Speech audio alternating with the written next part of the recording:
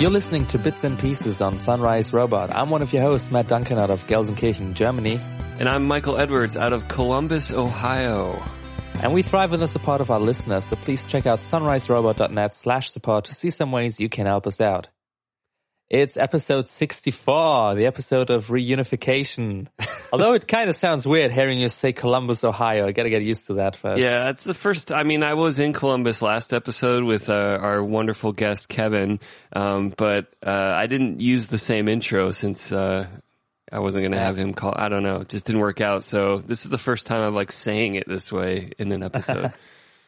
Yeah, and I'm finally back after a lot of hassle. First there was Gamescom, 5 days in a row, and I really couldn't do anything the Monday after that. So I'm really glad Justin filled in. It was a really interesting episode. It's always like a special feeling when you know that brothers are doing the podcast. Yeah. There's a chemistry that's just, that's unique. Then last week I wanted to do the show, but my audio interface just broke and I still don't have it back. It's just one of these things. I'm really glad that it's still in the warranty time, but it's only like 3 more months. So I hope they send me a new one instead of repairing the old one, because I feel like they could be just doing the bare minimum in hopes that I'll buy a new one then. But let's see. It's Focusrite. I'm gonna name the brand. So if you're listening, Focusrite. No, but so far it really had held up well. But just what confused me is this thing was on my desk for the last 1.5 years and didn't move an inch. Like it was never in any rough conditions. We didn't transport it anywhere because we stopped playing shows. It's like, why does it break? It doesn't. All I do with it is turn it on and off, and it's kind of weird. But I hope it gets back to me this week. We had it wasn't a Focusrite. It was, I'll just say, a much cheaper brand in my office. Just a little. It was really more of a mixer, but we used it as a USB interface to record webinars. And one day, pretty soon after we got it, it just started smoking. Literally, smoke was coming out of it, and quickly unplugged it and sent it back. And they replaced it. And I think the new one is, who cares, because we don't use it anymore. Yeah. So now I'm recording through one of these kind of mixers you just described, like a $30 small mixer with just one XLR input. Because, once you have like these cool microphones, you need some special equipment to feed them into a computer. And this thing has noise like hell. Like I hope this, in the final episode, I try to remove the noise as good as I can. And now people will listen for it. So if it's there, people will notice. Sorry, you will also now breathe and blink manually while we're at it. So I hope this holds up. And we're all going to die someday. So just listen with that context for the rest of the show. Yeah. So, and while I'm waiting to get my interface back, I made another purchase recently, just before Gamescom. I bought a bass guitar, and it's so much fun. What kind? I bought it. It's a Fender J-Bass. It's a Squier. I gotta say, it's not a Fender. It's not the expensive ones. It's a Squier J-Bass, and it's just fun. Like I got it the day before Gamescom, so I had like one afternoon to jam on it, and then I was sitting in Cologne, like I wanna play the bass. I wanna play the game. Give me my bass back. And then I only had like a few days to play it through my interface, through an amp simulator, to get the full sound. And since then, I've only been playing it like dry because I don't have a bass amplifier, and I'm not gonna get one. Yeah. Man, it's so much fun. It's so different. There was a point where I was playing it for a few days, and I switched to my guitar, my Telecaster, and it feels so small, so tiny. Guitars are so goddamn tiny. And you have your calluses all built up now? Yeah. It's not like, I can't play my solo anymore because the frets are so small. Like the space is so tiny. It's, really, you got to change it up frequently, otherwise you get too used to one of those. I love playing bass. I got to do that for Smokin' Honey the past couple years, and just even back when I recorded Genetic Engines, one of the funnest parts was definitely figuring out bass lines for all the songs. Yeah. I'll especially Seal the Deal. I love that bass line. Oh yeah, you don't know how often I've played that. Probably more than you by now. But yeah, that's one of the reasons I got it. I really wanted to add some bass lines to my tracks. I found myself using the same style of bass in my songs more and more. And I feel like there's a human touch that if I add that, it feels more natural. And so, the kinds of bass lines I have, I can like enhance them a little bit with some more notes. And I feel like I can do it better if I jam on the bass guitar. And there's already one song that I've semi-released recently in one of Lars's videos that has the bass synth, and now I already know how I'm gonna do it with the bass guitar, and it's gonna be so much better once that interface is back home. Get it. Give it to me. With that, we can start with the actual content of the show today. But although technically we're going to refer to something else first, because this is a music podcast. This is a music technology podcast. And iPhone did what was rumored they would be doing. Was that a correct sentence? I don't know, but it doesn't matter. iPhones no longer have an audio jack from now on. At least the new ones. The iPhone 7, is it 7? It's a lightning audio jack. You just can't charge at the same time. Yeah. There's been so much said about this already that we feel like we can just like do a very quick thing about it and then basically refer to your Flipping Tables podcast where you and Lions like tore it apart. Yeah. I mean, the quick take for me is the people that are inconvenienced by it, I don't think they're wrong. And I don't really think any of their complaints, for the most part, are invalid in any way. But there is a little bit of disconnect, I think, between the niche. Like, I listen to music 14 hours a day uninterrupted with, this headphone set. And therefore, Apple should cater their mass market consumer phone decisions to my niche use case. And I'm just like, you're not wrong, but you're a niche. Yeah. Yeah, and basically I'm of the same opinion. There are some cases where I really understood where people would complain, like I drive in my car and I don't have a Bluetooth radio, so I'm like charging it while I'm listening through the aux cable. And then again, I've had a Bluetooth capable car radio for years, and it feels like, come on, you can get one. If you can afford a new iPhone, you can afford a cheap car stereo with Bluetooth built in. Yeah.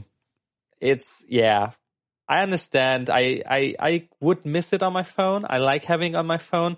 Right now, my Bluetooth headphones that I've been using for 3 years almost, that I actually kind of like, I've kind of like broken the USB port on it, so I can't charge them anymore. Like, it won't accept the cable. So now I have to use the regular audio cable that came with it. Like, if the battery runs out and you're on like out and about, you can always listen to it with a cable.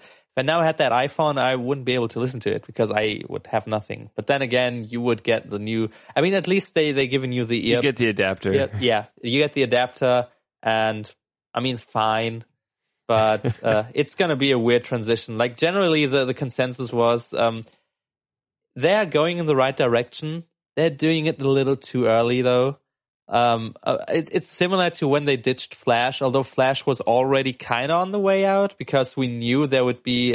Flash already sucked. It's first of all, it sucked, and we knew HTML5 would be better at the things Flash is trying to do.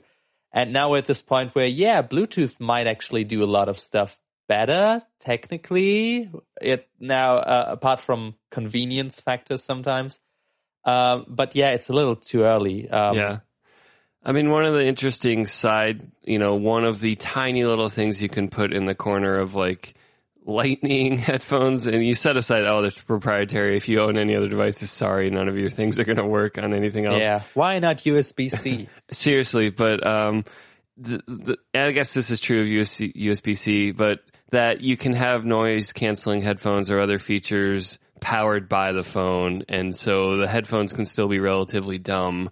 You don't need their own battery or to be charged or powered in the same way. So that could be cool. Yeah.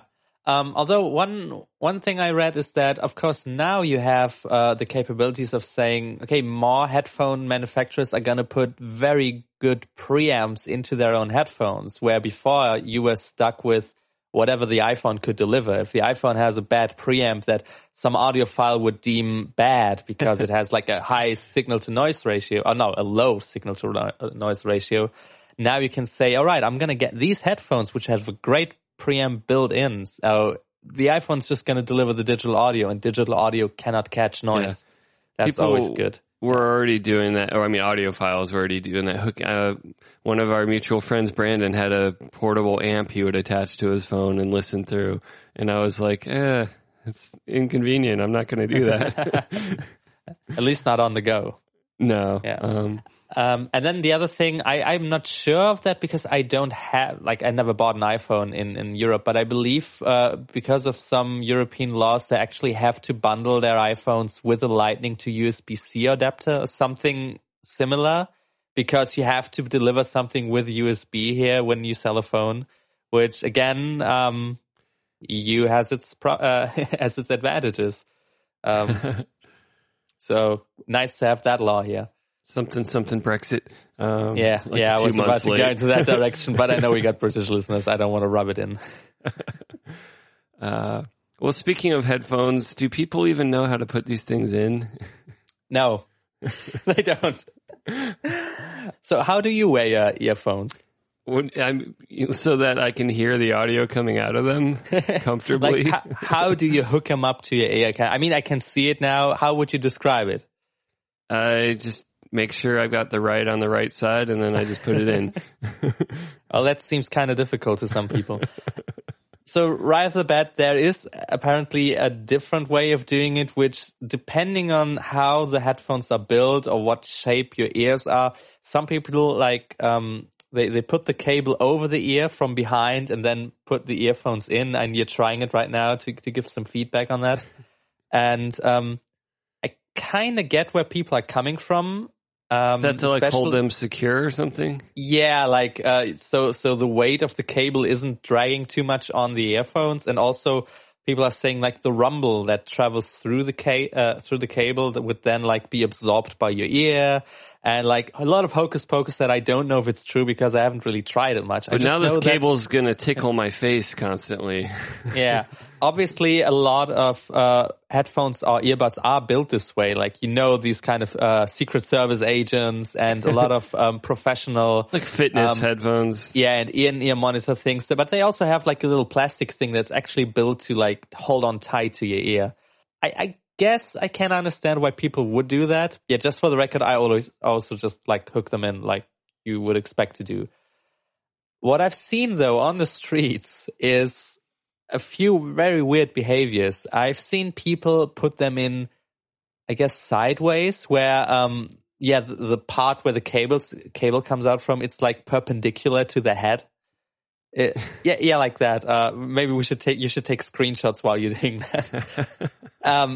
So that's it painful. Sticks out to the side, and then the speakers are then of course not facing into your ear canal, but either out front or into the back. Sounds of your very ear. trebly. I'm getting less of the spectrum. Why?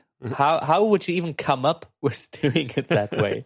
Because people are sitting on the bus or the train and they're just bored and they're just No, I've seen people every day. At one of my old jobs, I've seen somebody every day walk around like that. And it was not a fashion statement. That person was not into making fashion statements. So my main comment is I tend to dislike the Apple EarPods. I've won the genetic lottery and they happen to fit in my ear, but I don't begrudge anyone that's like that. Those things suck. But most of the EarPods that stick into your ear, especially the ones that kind of seal, they're full.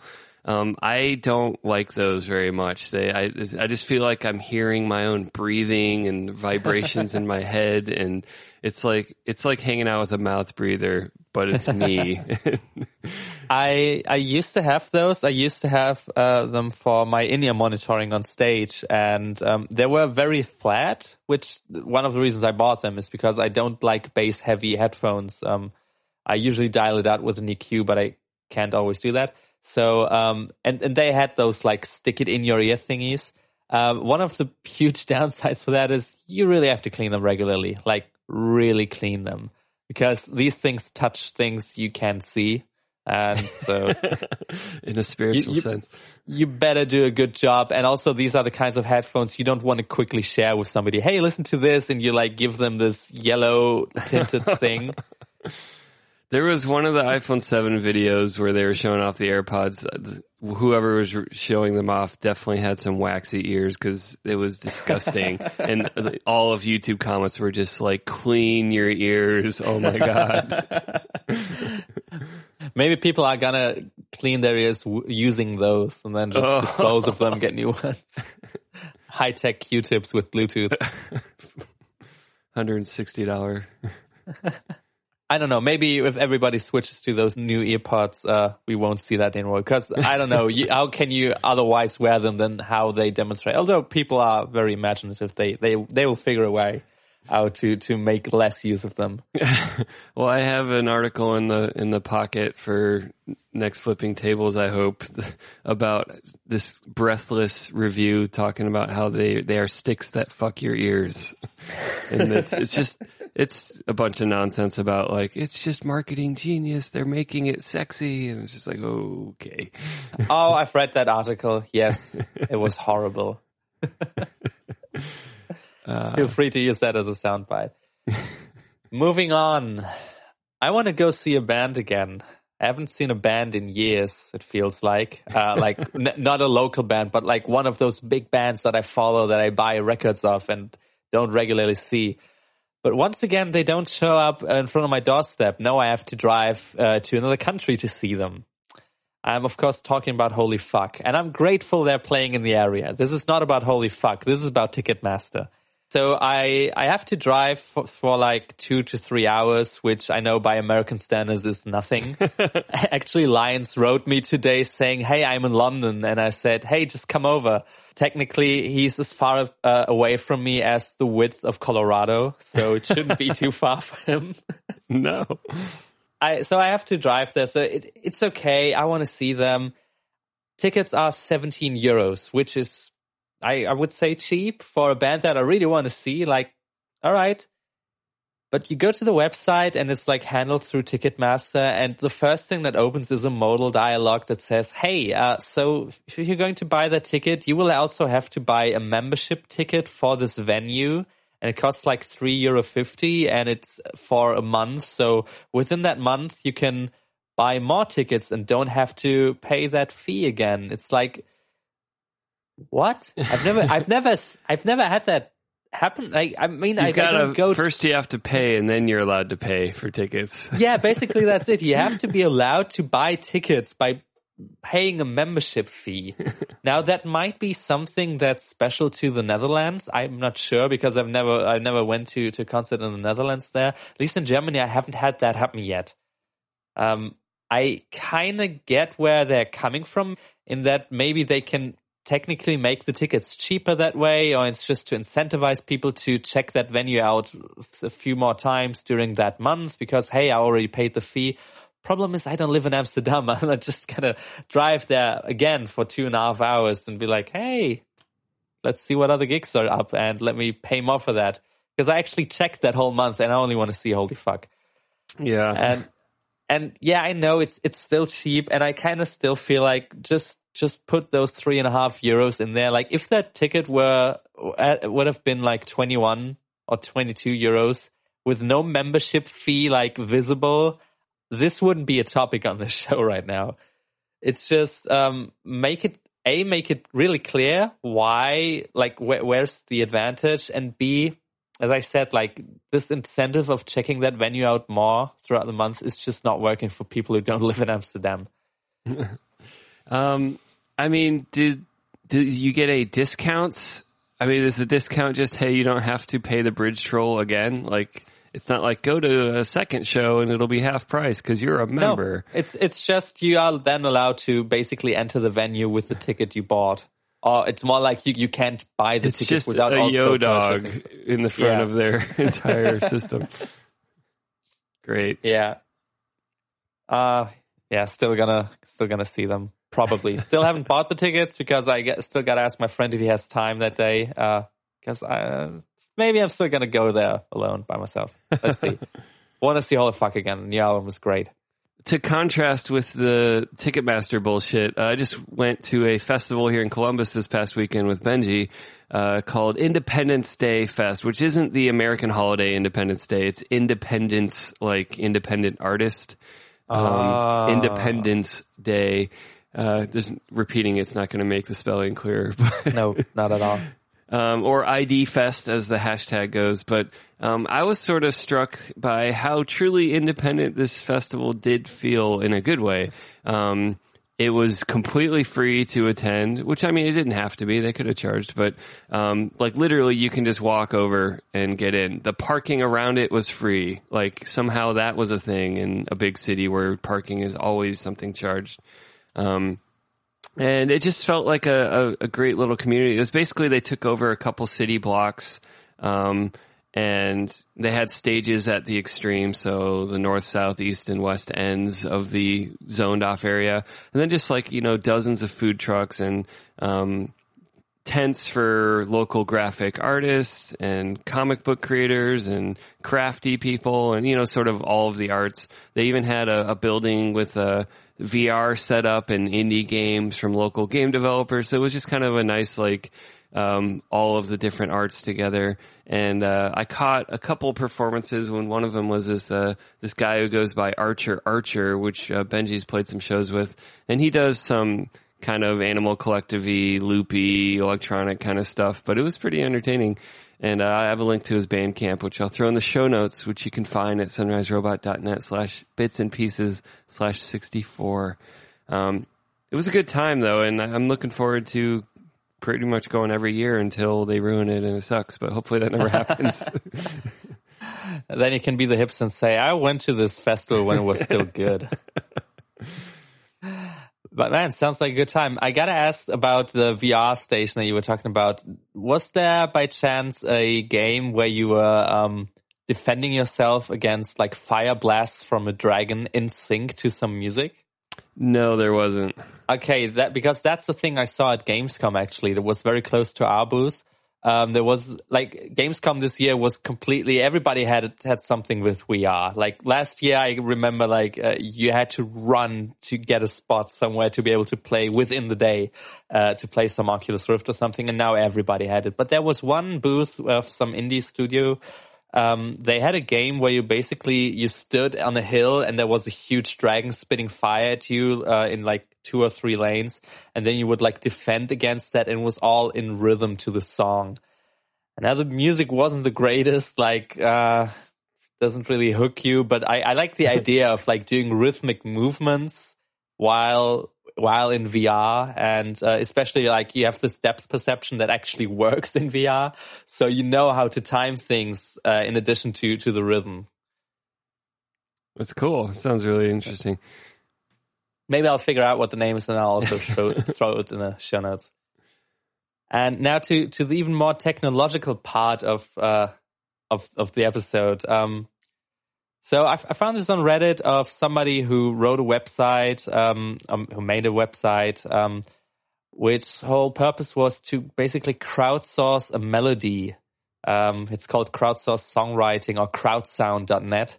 And the reason I found it because they announced that, or that person announced that they were now finished with the melody. It's now done.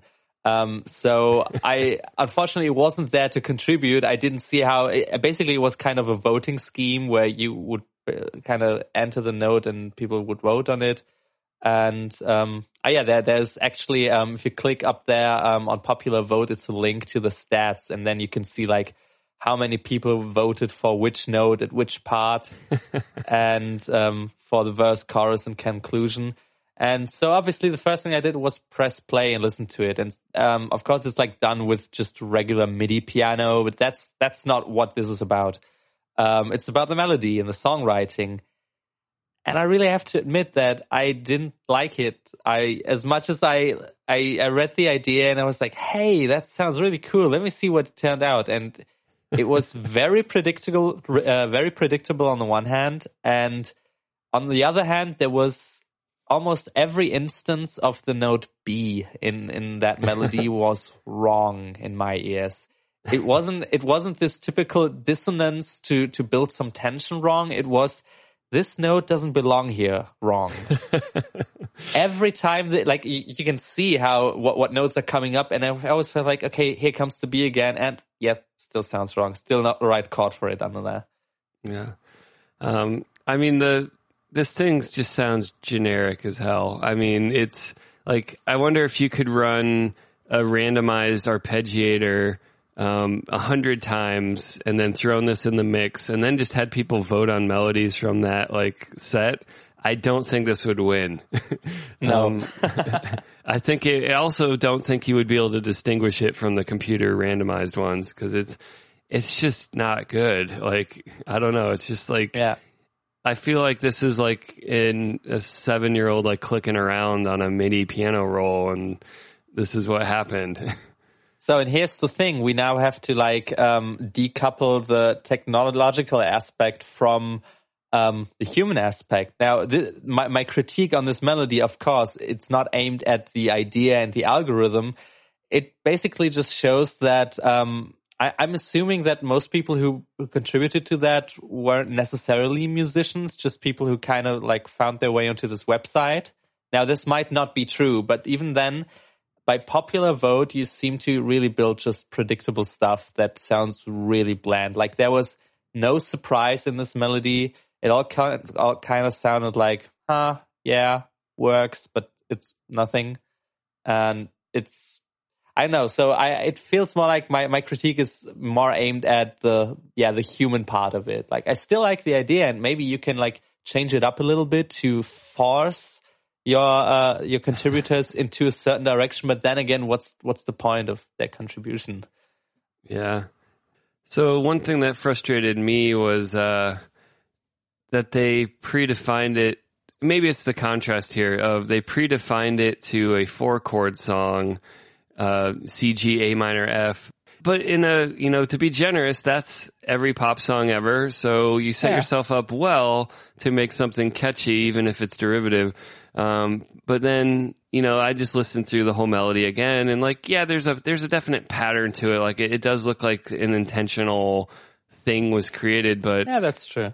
It's just so boring, and maybe some of it's down to just hearing a crappy MIDI website version of it, and maybe a good performance from a vocalist can sell it, but, yeah, I could see how that could be the next chapter of this project, that people can now do their own take on this. I just hope that they fix every instance of the note B. It really doesn't work.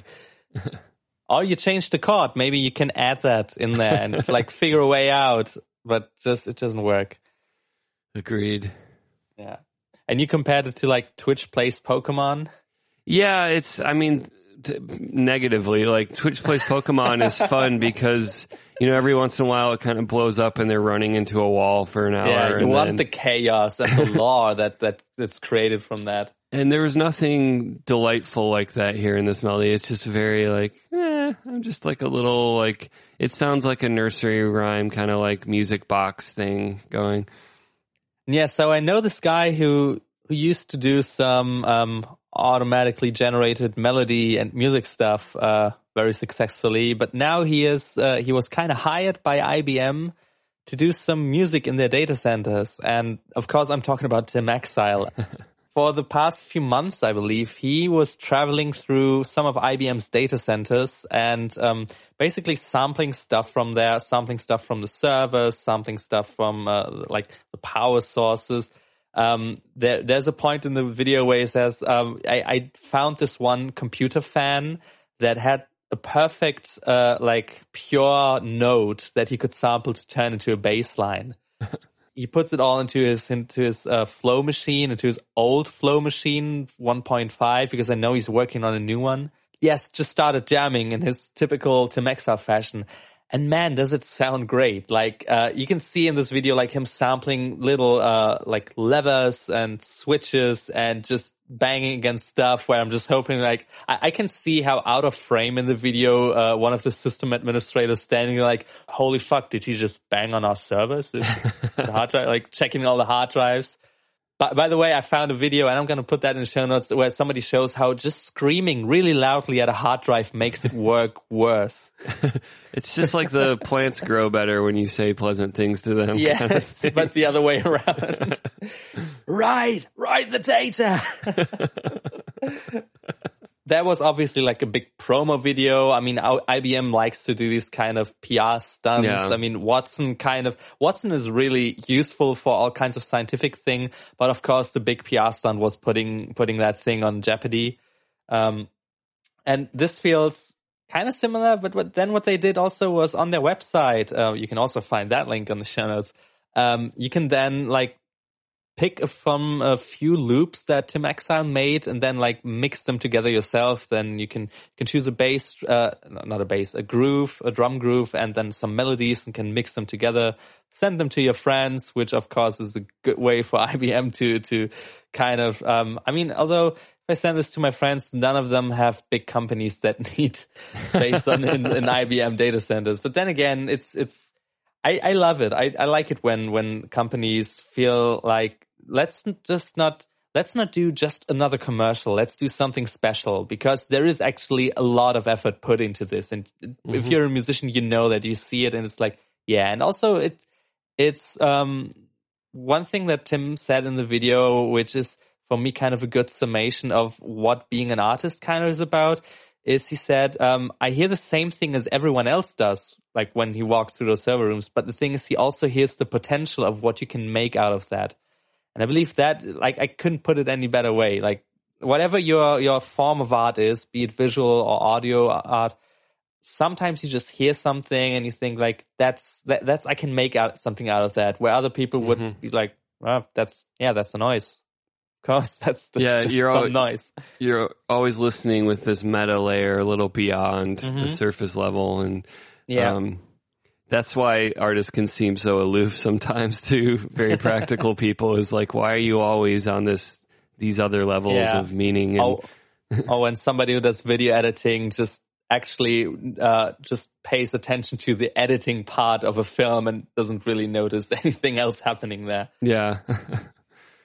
Definitely. I mean, even just living in the same town as Benji, I've just gotten to reconnect a lot on the weird spirit of play between us, of wordplay, and like, this word sounds like that, and so we're just like riffing back and forth. Like, it's just dumb, but it's part of the same spirit that I think that makes us artists, is that sense of play and meta. And it just generates ideas, and it's the best way to generate ideas, because you don't feel like you have to sit down and really focus on a thing and stressfully push out an idea. We're back to our metaphors. I'm glad we are back to our old metaphors. No, but you can just shoot it out. Just shitting ideas out on the toilet. But yeah, check it out. It's the tune he produces is great, and then you can like remix it yourself. Sounds awesome. I'm a sucker for this kind of stuff. And in a slightly similar vein, last thing before our picks of the week is something called The Ghost in the MP3.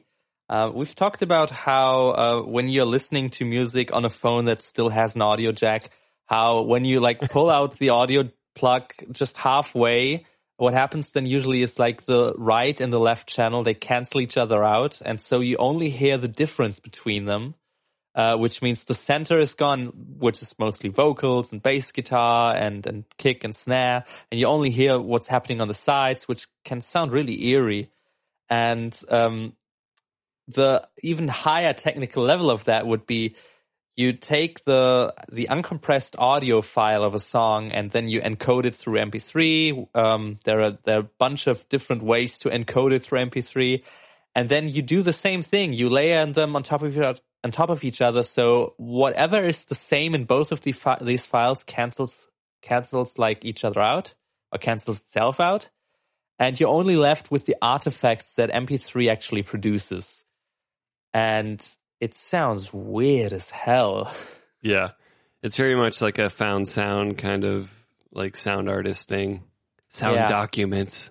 And if you've ever heard somebody say that something sounds digital, like it's not warm, it's not analog, it sounds digital, listen to this and you will know what they mean, because you can actually hear those artifacts. It has this distinctive sound where you know this is an MP3 file.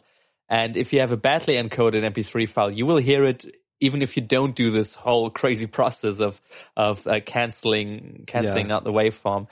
And they even coupled it with, basically doing the same thing with the music video, where they also took the uncompressed video and the compressed video, and that cancels itself out, and you get all these nice artifacts. All right, already, though they nice. Just do like a mask between them or something. Yes. It's like when you get a hiccup on YouTube, and So usually the way video works is sometimes you have keyframes where the video coder actually saves the full picture, and then for a certain amount of frames it only saves what's different between them. And if the playback misses one of those keyframes, you get these weird effects where it keeps trying to build the next frame out of the old frame, and it just doesn't work at all. You see like a face coming out of a hand because and there's the video cut, but you missed the keyframe. Some people actually do that on purpose. They have a way of manipulating these keyframes, so you get these weird morphing effects. I don't know how to Google for those. Maybe I can find them and also put them in the show notes. Yeah, someone put a good name for doing that. Yeah, it's really crazy effect. So you can find this audio and video we were talking about at theghostinthemp3.com. And with that, it's time to get into our picks of the week, Swung Groove Edition. Who's going first? You're going to go first because yours just blows me away. All right. I had wondered if you would have already heard this song, and if you hadn't, I was excited for you to get to hear it for the first time. But this is a song called Light Powered by Diastro. And I don't even need to say much. I think the song really speaks for itself. My sample I picked out starts right at the beginning because the song doesn't waste any time getting to it. And I think, if you've gotten this far into bits and pieces and you generally like what we pick, you will like this song when you hear it. So let's hear a little bit of Light Powered.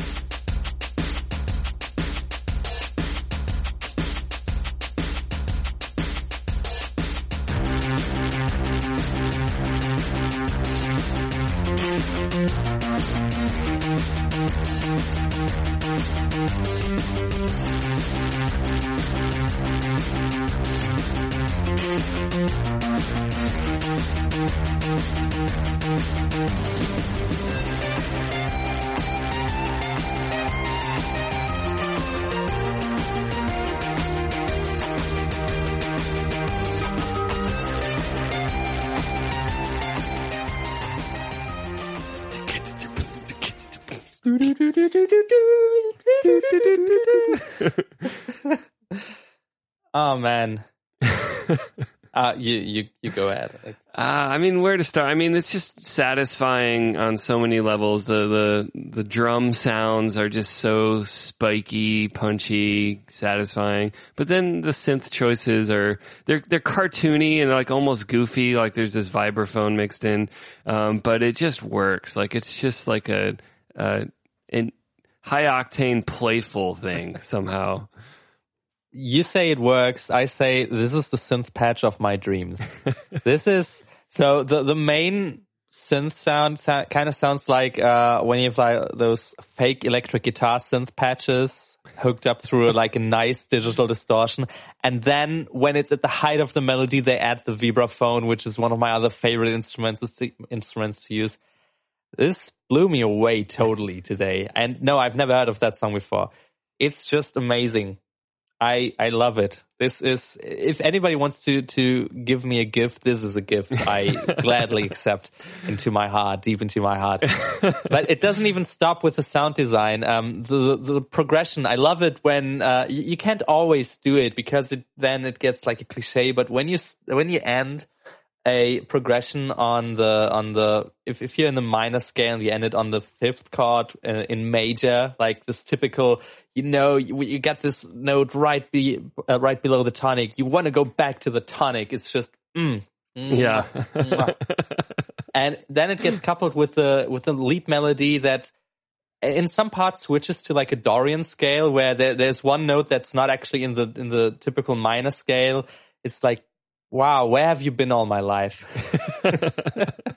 These are very romantic words you have for this song.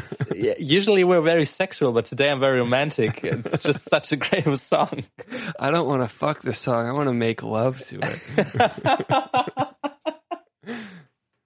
Oh man, I want to listen to it again now, but we still have to record this episode, so let's keep it short. Okay. What was your pick of the week? My pick of the week is Sing Kane with the song New Name.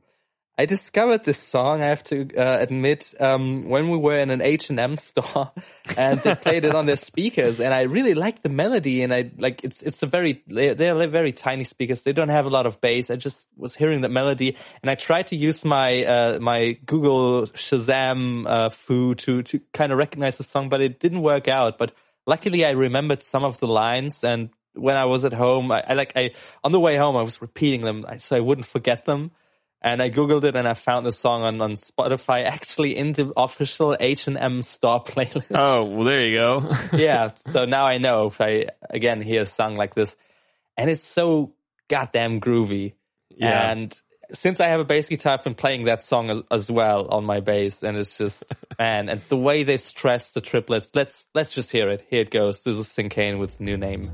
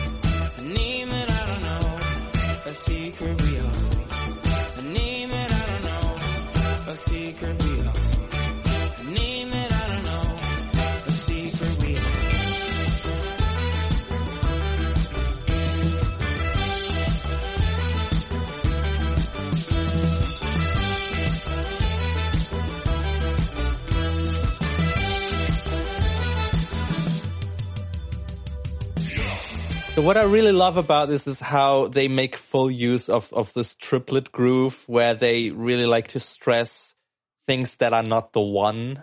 And I usually really love it when people do that. And even in the vocals of the verse, like it gives the verse a very floaty feeling, and coupled with the groovy bass, and it's just nice. Yeah. What do you think of the song? Well, I have to say, it seems pretty official that like brass accents and brass hits are like back in pop music. Like they kind of disappeared for a couple of decades, I felt.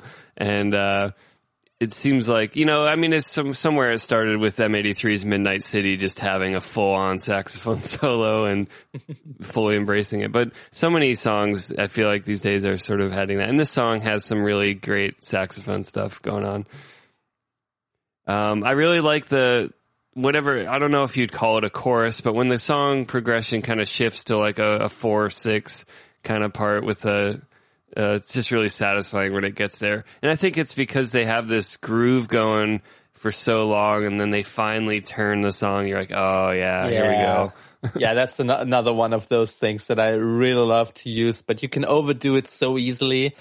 It's, I think I described it before when we were talking about the cliches of post-rock. You just want to hover on the one as long as you can before you go down, to that 5, and it's, to the 6, not to the 5, to the 6. And it's, I want to listen to our picks of the week again now. Sadly, this time, usually we actually like play the samples when we record, like there's a little behind the scenes, but since I can't do it with my current setup, I'm now really, I really have a lust to listen to them again, but I can't because we're stuck in recording this episode. But you can find the whole songs in our Spotify playlist, of course. So you can also find a link to that in our show notes. And with that, that's episode 64 of Bits and Pieces. How did we ever get this far? As always, as Matt just mentioned, we have our show notes at sunriserobot.net/bitsandpieces/64. So you can see our picks of the week. Also a link straight to our Spotify playlist, which has all the picks of the week from all of our episodes. And then our show notes has all the other articles, the Ghost in the MP3, the Ticketmaster ticket that requires a membership. I'll get an ID Fest link in there somewhere. And all that is definitely check all that out. And while you're on our website, if you haven't already, you should subscribe to our show. You can use the iTunes button or an RSS button. Or what I find easier is just to search for Sunrise Robot or Bits and Pieces inside your favorite podcast app. I like to use Overcast.fm. Use Pocket Casts or what's the one you use? Podcast Addict, still rocking that one. Podcast Addict. And all of those have search engines, so you don't even have to grab an RSS usually separately if you just want to find our show. Me and Matt love feedback, and we're both on Twitter. I'm at sudo-Michael, S-U-D-O Michael. And Matt, your Twitter name? At Echolox, E-C-H-O-L-O-X. So definitely if you have song suggestions or topic suggestions, hit us up on Twitter. If you want to support the show very directly, well, we're part of the Sunrise Robot Network, and the network has a Patreon. And if you go to patreon.com/sunriserobot, you can pledge dollars to our network. And depending on the level you pledge, you might get your name mentioned at the end of every podcast episode. So with that, special thanks to our top super sponsors, Benji Robinson, Carolyn Kraut, and Joan Edwards. We'll see you next time.